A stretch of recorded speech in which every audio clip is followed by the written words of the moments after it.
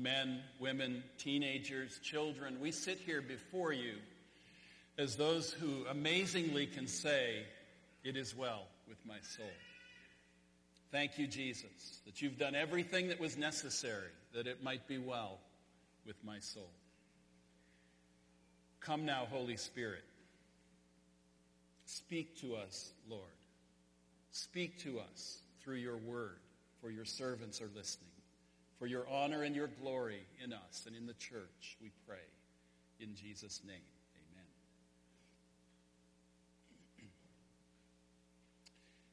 Well, there's a saying that goes something like this: make your plans in pencil because God has a big eraser. That's great wisdom. How many of you have ever experienced that? You said, "Oh, I should have made those plans in pencil." You know, you've made some good plans. And then you found yourself on your knees and you were praying, "God, what is happening? God, what are you doing?" Some of you are there right now. Some of you have been there in the past. Some of you will be there soon. You've got plans. You had dreams. Things were going to work out. But God took his big eraser to your plans. Look at what the Apostle Paul went through. Paul was a man whose life was radically changed by the gospel of Jesus Christ. And that gave him an ambition. Once his eyes were opened to what it means to really know God, he had to spread that message.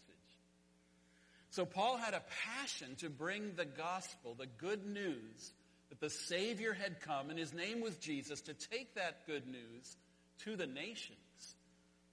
And so Paul made plans to go where the gospel had not yet been heard. How did his plans work out? We're moving through a series on Paul's letter to the Philippians. We're calling it Joy No Matter What. Joy along the sometimes bloody trail of life. It's a fallen, broken world. We are fallen, broken people. And all of us have some wounds and some scars, don't we? Well, today we get to the part of his letter to the Philippians where Paul starts to tell part of his story. So far in the letter, what we've seen, he has talked about how the Philippians are doing.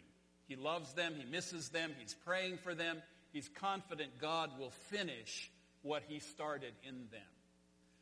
But now Paul is going to start talking about how he's doing. He's going to report what has happened to him since the Philippians last saw him, which was about 6 years earlier. Paul had left the city of Philippi after he planted the church there. And then he visited several churches in Asia and headed for Jerusalem. En route to Jerusalem, some people told him not to go there. "Don't go there, Paul." But he went anyway. He arrived in Jerusalem, and some of his own people betrayed him.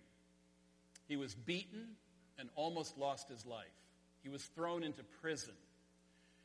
While Paul was in prison, 40 men made a vow not to eat or drink anything until they killed him. Paul remained in prison for about 2 years. So when the Philippians got Paul's letter, they were probably thinking something like this: "Paul, your great plans didn't work out too well. I mean, the last time we saw you, you wanted to go to Rome, you wanted to go to Spain, you wanted to preach the gospel in those places. You were enjoying your freedom. You had a powerful gospel ministry. But all we've heard about you since you were here are tales of trouble and prison and shipwreck. And now you're going to face the Caesar Nero? That man is evil. He's crazy. We're so sorry that your good plans did not work out at all. Is there anything that we can do to help you, Paul?" So you can see why I've titled the message today, "When Good Plans Go Bad." When good plans go bad. You'll find an outline on the back of your sermon, back of your bulletin. Paul has had a pretty rough go of it. His good plans have gone bad. And the thought might easily have occurred to him, "This isn't fair. Why is this happening to me?" There are times when we all feel that way. Something happens to us, something unexpected, something painful, and we say, deep down inside, if we don't say it out loud, this isn't fair. Why is this happening to me? We seem to be stuck in the same job. Other people get promotions or leave for better jobs in better companies. We work hard, we do good work, we get along with people pretty well. But for some reason, others who are hired after us seem to advance and we don't. Or we can't find work at all. And we think, this isn't fair. Why is this happening to me? We try out for the high school basketball team. We're still in the running. It's down to the last cut, from 20 down to 15. And as we kind of mentally compare our ability to others, we expect to make that final cut. But to our surprise, we don't. We're cut from the team. And we know we're better than a couple of the others who made the team. And we think, this isn't fair. Why is this happening to me? We have difficulty conceiving a child. Other people get married and seem to have one child after another with no difficulty. And then as we watch them raise their kids, sometimes we're tempted to think maybe they're not very good parents. We're pretty sure we would be good parents. And we think this isn't fair. Why is this happening to me? But that is not apparently the thought that occurs to the Apostle Paul. During his 2 years of imprisonment in Rome, a totally different thought has settled into his mind. A thought that I think brings a grin to his face and just plain makes him happy inside. And he wants to share it with his dear friends from Philippi. He wants to tell them how he feels about what has happened to him and why the idea of unfairness never occurred to him. So he's writing to them, I want you to know what's happened to me. And because of what's happened, believe it or not, he says, I rejoice. With all of that, I rejoice. So let's read Paul's reflections about what has happened to him. Our text today is Philippians chapter 1, verses 12 through the first part of verse 18. This passage of Scripture can change your life if you let it. Follow along as I read. This is the Word of God, Philippians 1, beginning in verse 12. Now, I want you to know, brothers and sisters, that what has happened to me has actually served to advance the gospel. As a result, it has become clear throughout the whole palace guard and to everyone else that I am in chains for Christ. And because of my chains, most of the brothers and sisters have become confident in the Lord and dare all the more to proclaim the gospel without fear. It is true that some preach Christ out of envy and rivalry, but others out of goodwill. The latter do so out of love, knowing that I am put here for the defense of the gospel. The former preach Christ out of selfish ambition, not sincerely, supposing that they can stir up trouble for me while I am in chains. But what does it matter? The important thing is that in every way, whether from false motives or true, Christ is preached. And because of this, I rejoice. When good plans go bad. What's going on? Here's what the Holy Spirit has opened Paul's eyes to see. First, that God has a big purpose in your broken plans. God has a big purpose in your broken plans. Paul says, life has not gone the way I thought it would these last 6 years. I'm in prison, I'm in chains, but the gospel is advancing. You would think the gospel would stop advancing or might retreat, but actually, he says, the gospel is gaining ground. When Paul talks about the advance of the gospel in verse 12, he uses a military term. It refers to the advance of an army nearing victory. Paul wrote these words in the first century world of the Roman Empire. And in that world, Caesar was worshipped as a savior, as a god. 45 years before the birth of Jesus Christ, when Julius Caesar returned to Rome from a great military victory, he was given divine status. I don't know how anybody gives somebody else divine status, but they thought they could do it. And a first-century historian wrote these words. Then Caesar hastened to Rome. Victor of all civil wars, he was feared and celebrated like no one before him. All kinds of exaggerated honors were created and bestowed upon him, even superhuman ones. Offerings, celebrations, sacrifices, and statues in all temples and public places in each of the provinces, for every community and for all the kings allied with Rome. His person was pronounced sacred, and it was decreed that he could dispatch his official functions from a throne of ivory and gold. The cities annually had to celebrate the days of his victories. Priests had to offer public prayers for him, and the administrators had to swear an oath not to resist any command of Caesar. To honor his birth, the month of Quintilis was renamed Julius, or July. Furthermore, numerous temples were to be built to him as a god. And there it is. 45 years before the birth of Jesus Christ, it was decreed that the Caesar of Rome was superhuman, that he was a savior, that he was a god, that he was the king over all other kings. Whenever a new man became Caesar, they announced it with the word gospel. Good news. That's what gospel means. Good news. They would proclaim, hear the good news. Hear the gospel. Julius is now Caesar. He is Lord. He rules over the world. That gives us some perspective on the staggering nature of Paul's claim. Paul is in chains in Caesar Nero's prison in Rome. In the Roman Empire, they're now worshiping Nero as a god. And Paul says, listen to the good news. Hear the gospel. The gospel of Jesus Christ is advancing. As I sit in this other guy, he doesn't even give him his name. As I'm sitting in this other guy's prison in chains, oh, there is a true king. Yes, there is. And his name is Jesus Christ. He reigns, not this Caesar here in Rome. The message of Jesus, the true king, the gospel of Jesus, the true king, is advancing. So God has a big purpose in your broken plans. And here's the heart of it. God will advance the gospel from your prison. Whatever your prison looks like today, God will advance the gospel from your prison. Paul gives two reasons why the gospel is advancing from his prison, in his chains.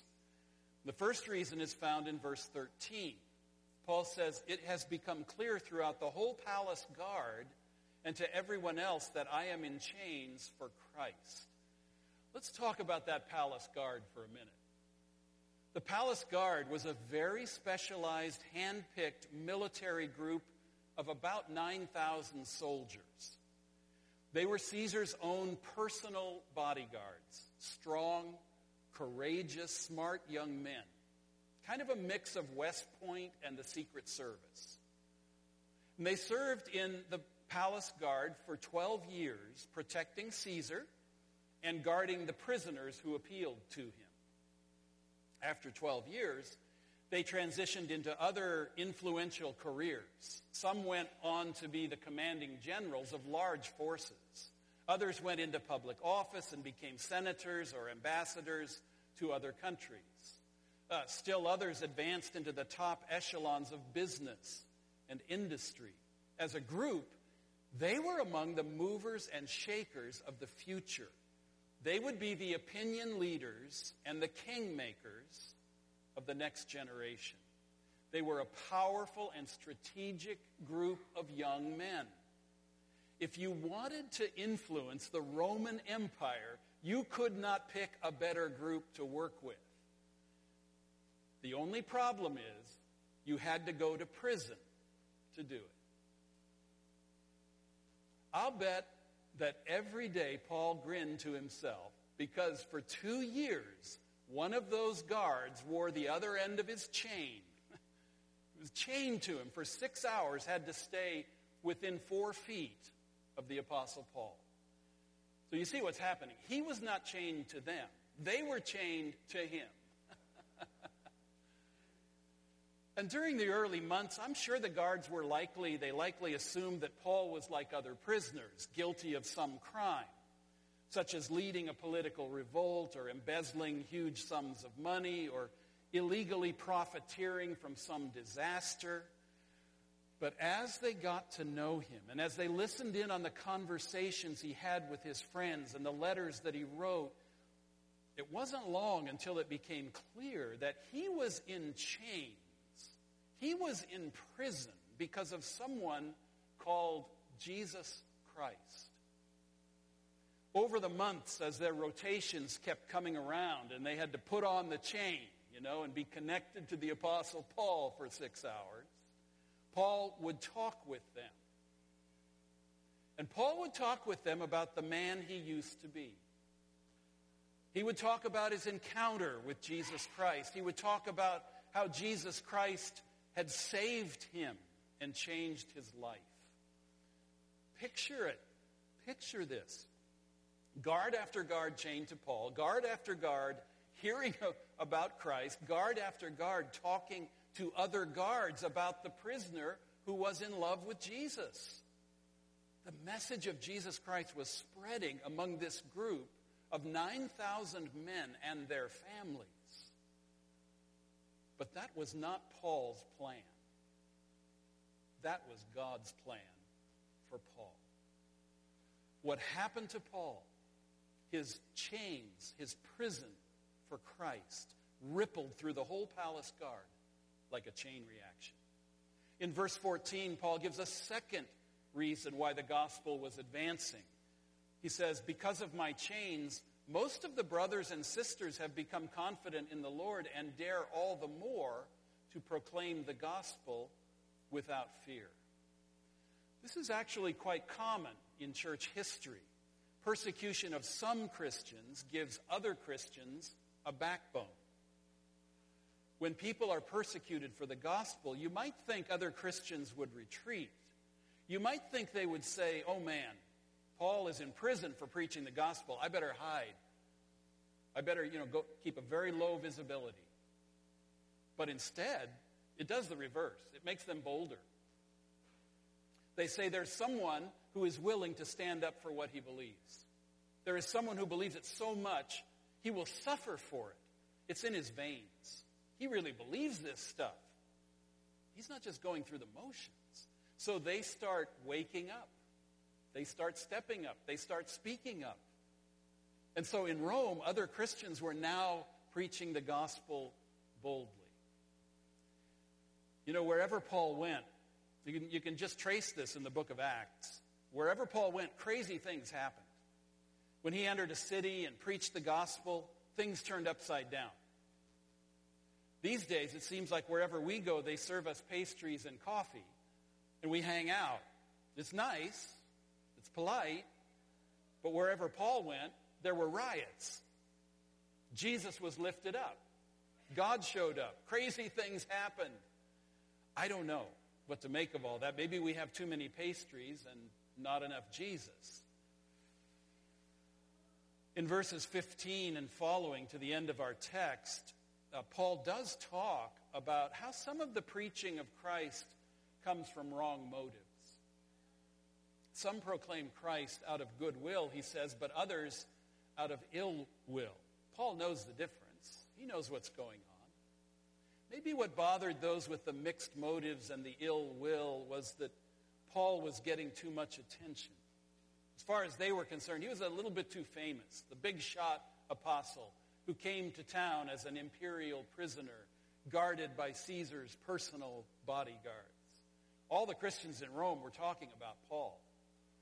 Maybe some local pastors and other believers got a bit envious of all the attention Paul was getting. Who was he to come into their city and get all the praise after they had been ministering there for years? Some of them took advantage of the situation so that they too could become more prominent. It was kind of a rivalry for them, fueled by jealousy. Their ambition was to become as noticed and esteemed as Paul. And they secretly hoped that as the attention shifted to them, the big star would get his comeuppance. Then he could see what it was like to be in somebody else's shadow, to have somebody else praised. They might have thought, he'll see us out there growing big churches, holding big rallies, getting a lot of press, while he can't go 4 feet without hitting the end of his chain. They wanted him to feel the chafing, the resentment, while they were freely moving about the city and building their own reputations. Paul knew their preaching was partly motivated by envy, rivalry, ill will, selfish ambition, as these verses say. Paul knew what was going on. Some had mixed motives. Others were motivated purely by love. But either way, Paul makes it clear that what mattered to him was that Christ was being preached. Again, I think that must have just brought a grin to Paul's face and a lot of joy inside. He says, what does it matter? Christ is being preached. Christ is being proclaimed. That's all that matters. Paul knew that what was happening to him was really serving to advance the gospel. And that was more important than his chains or his reputation. That was more important than his comfort or his convenience or whether life was fair for him or whether his plans worked out well or not. What mattered was that God was accomplishing something for himself. God was accomplishing something for himself. It's not about me, Lord. It's all about you, Lord. It's only about you. That's what's coming out of that prison cell. And that's why Paul could say, I don't care. Chain me up, set me free. I don't care. It doesn't matter. Christ is being proclaimed. Some people have wrong motives. Some people have right motives. The gospel's going out either way, and I'm excited about that, says Paul. I rejoice. Because the gospel, this is what we need to remember. It's the gospel that is the power of God to save people. It's not good motives or bad motives that give the gospel its power or take it away. The gospel itself is the power of God unto salvation. God is in it. God is in it, and there's the power. So Paul is saying, my imprisonment has emboldened others with this message, and Christ, the word, the good news, it's getting out. So in verse 18, the end of our text, Paul says, and because of this I rejoice. He's in prison, the gospel is advancing, other people are sharing the gospel too, he rejoices. This was not his original plan. He wanted to go to Rome, hang out in people's homes, preach the gospel, have a great time, and then go to Spain to repeat that process. But God had a big eraser. God had a big eraser. God had a different plan for Paul. Paul reached people he never could have reached through his original ministry plan, that palace guard. The palace guards were not guys who normally would stroll into church to hear the gospel. You know, they were big, tough guys. They didn't go there. But they were hearing the gospel. And this was going to change the Roman Empire from the inside out because God had a plan. God put Paul in the right spot for them. And Paul rejoices in that.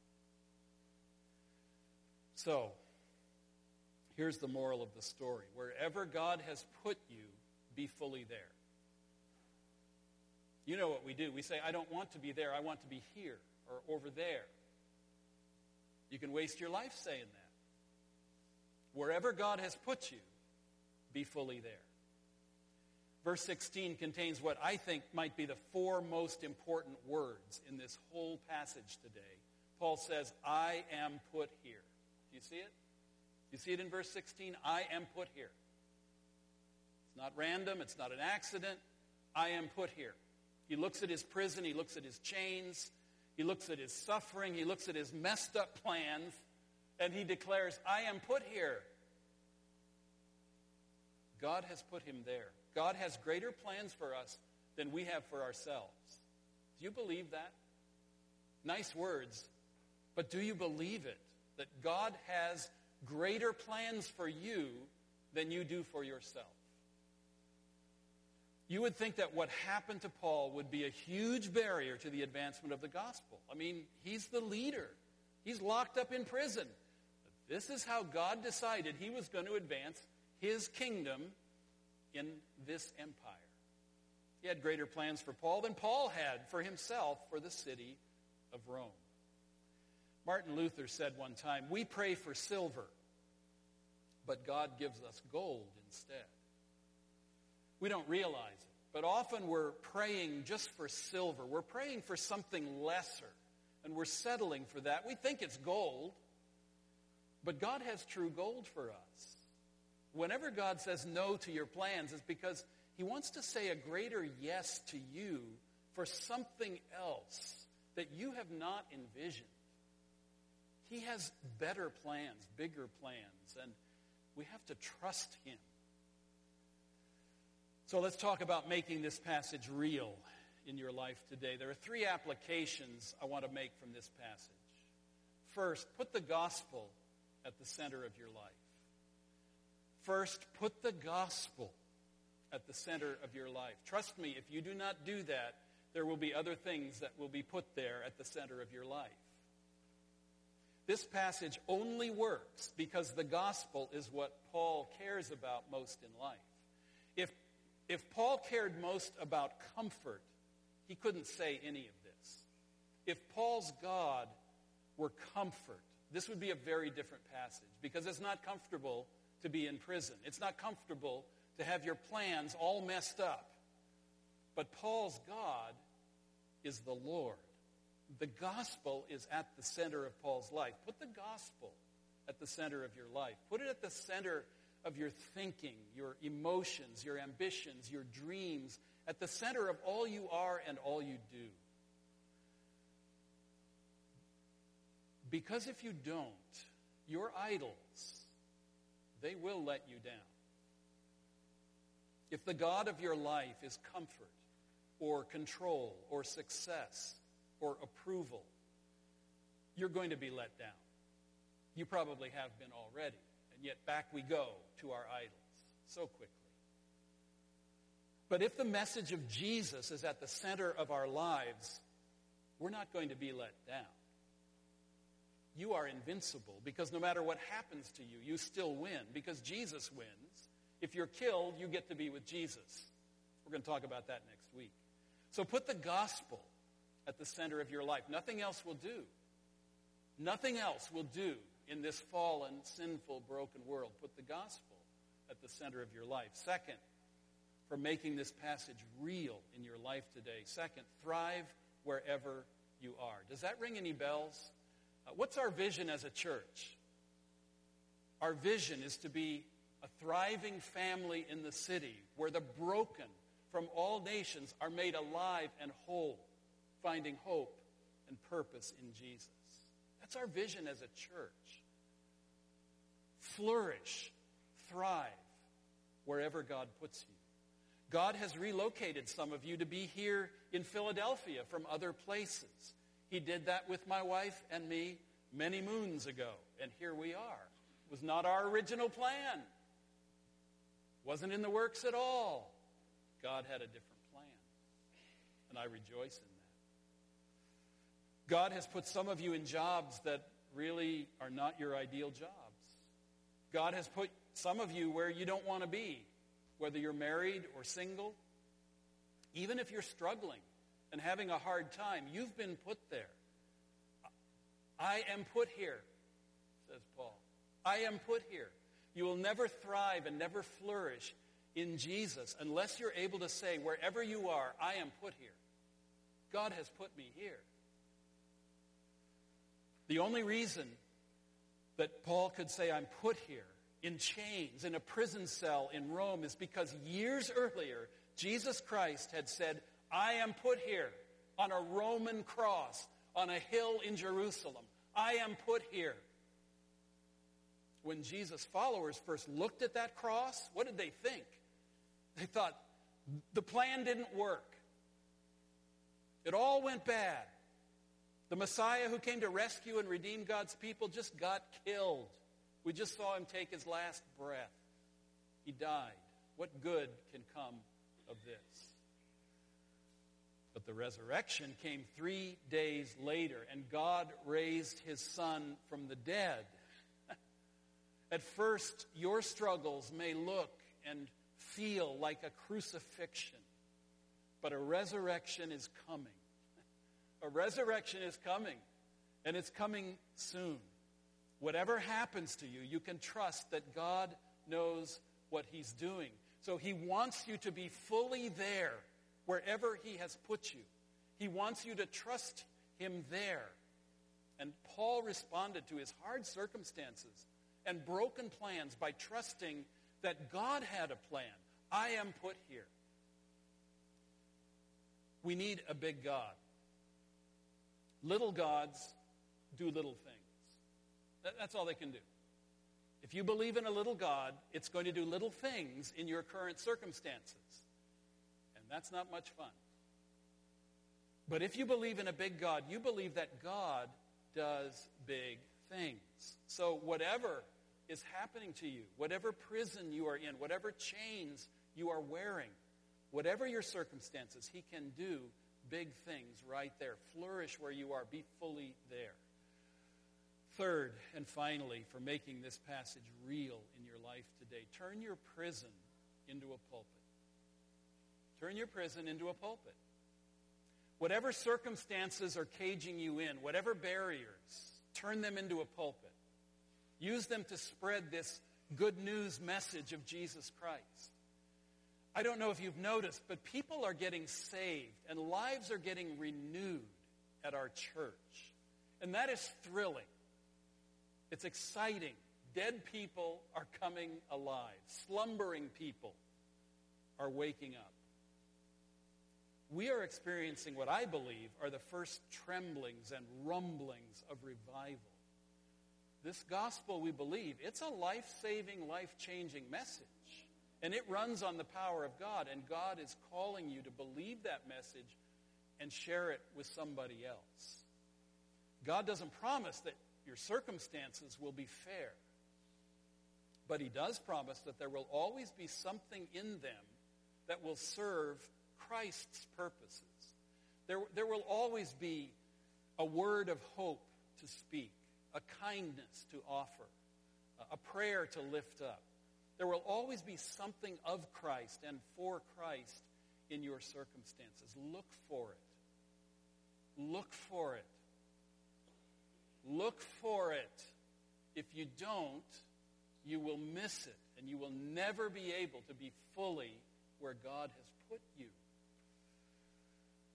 I've thought a lot about this in my own life. I know much more these days what my chains look like. They look like contracting polio when I was 4 years old. They look like being afflicted with post-polio about 40 years later. They look like using a cane to get around. They look like preaching from a chair instead of my feet. They look like dealing with depression. They look like recovering from an addiction. That's what my chains look like today.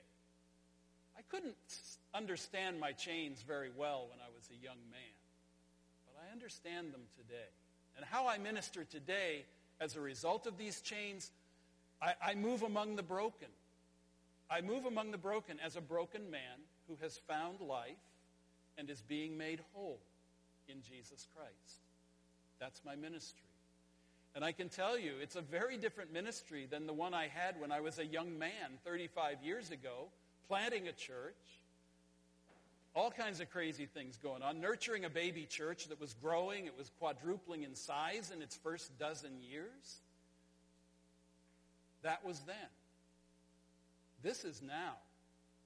And I need to be fully where I am put here. God knows what he's doing. And to everything there's a season and a time for every purpose of God. So slowly I'm learning how to turn the prison of my own brokenness into a pulpit for the gospel of God's grace in Jesus Christ among the broken. I am put here. So this is why God messes up our plans with his big eraser. Our good plans go bad so that his greater gospel purposes will unfold. And the joy in living, that's what this letter is about. Real joy in real life. That's what Philippians is about. Joy no matter what. The joy in living comes when we can honestly say, it's not about me, Lord. It's not about me, Lord. It's all about you, and it's only about you. Amen? Amen. Let's pray. Lord, meet us wherever we are, and so move in our lives that we will be able to echo your word, this word that you sent through the Apostle Paul by your Holy Spirit. I am put here. Make us men and women who, whatever chains we wear, whatever prison we may find ourselves in, that we are able to say, I am here. I am put here. Help us to be fully here, Lord, for your glory. Help us to lay aside the plans that we had and embrace from the heart the plans you have. Lord, send us forth from this place with that message just like a fire burning in our bones, that there is life, there is forgiveness, there is hope, there is joy, there is peace to be found in the Lord Jesus Christ. And let this be for your glory in this city, in our neighborhoods, and among the nations. In Jesus' name.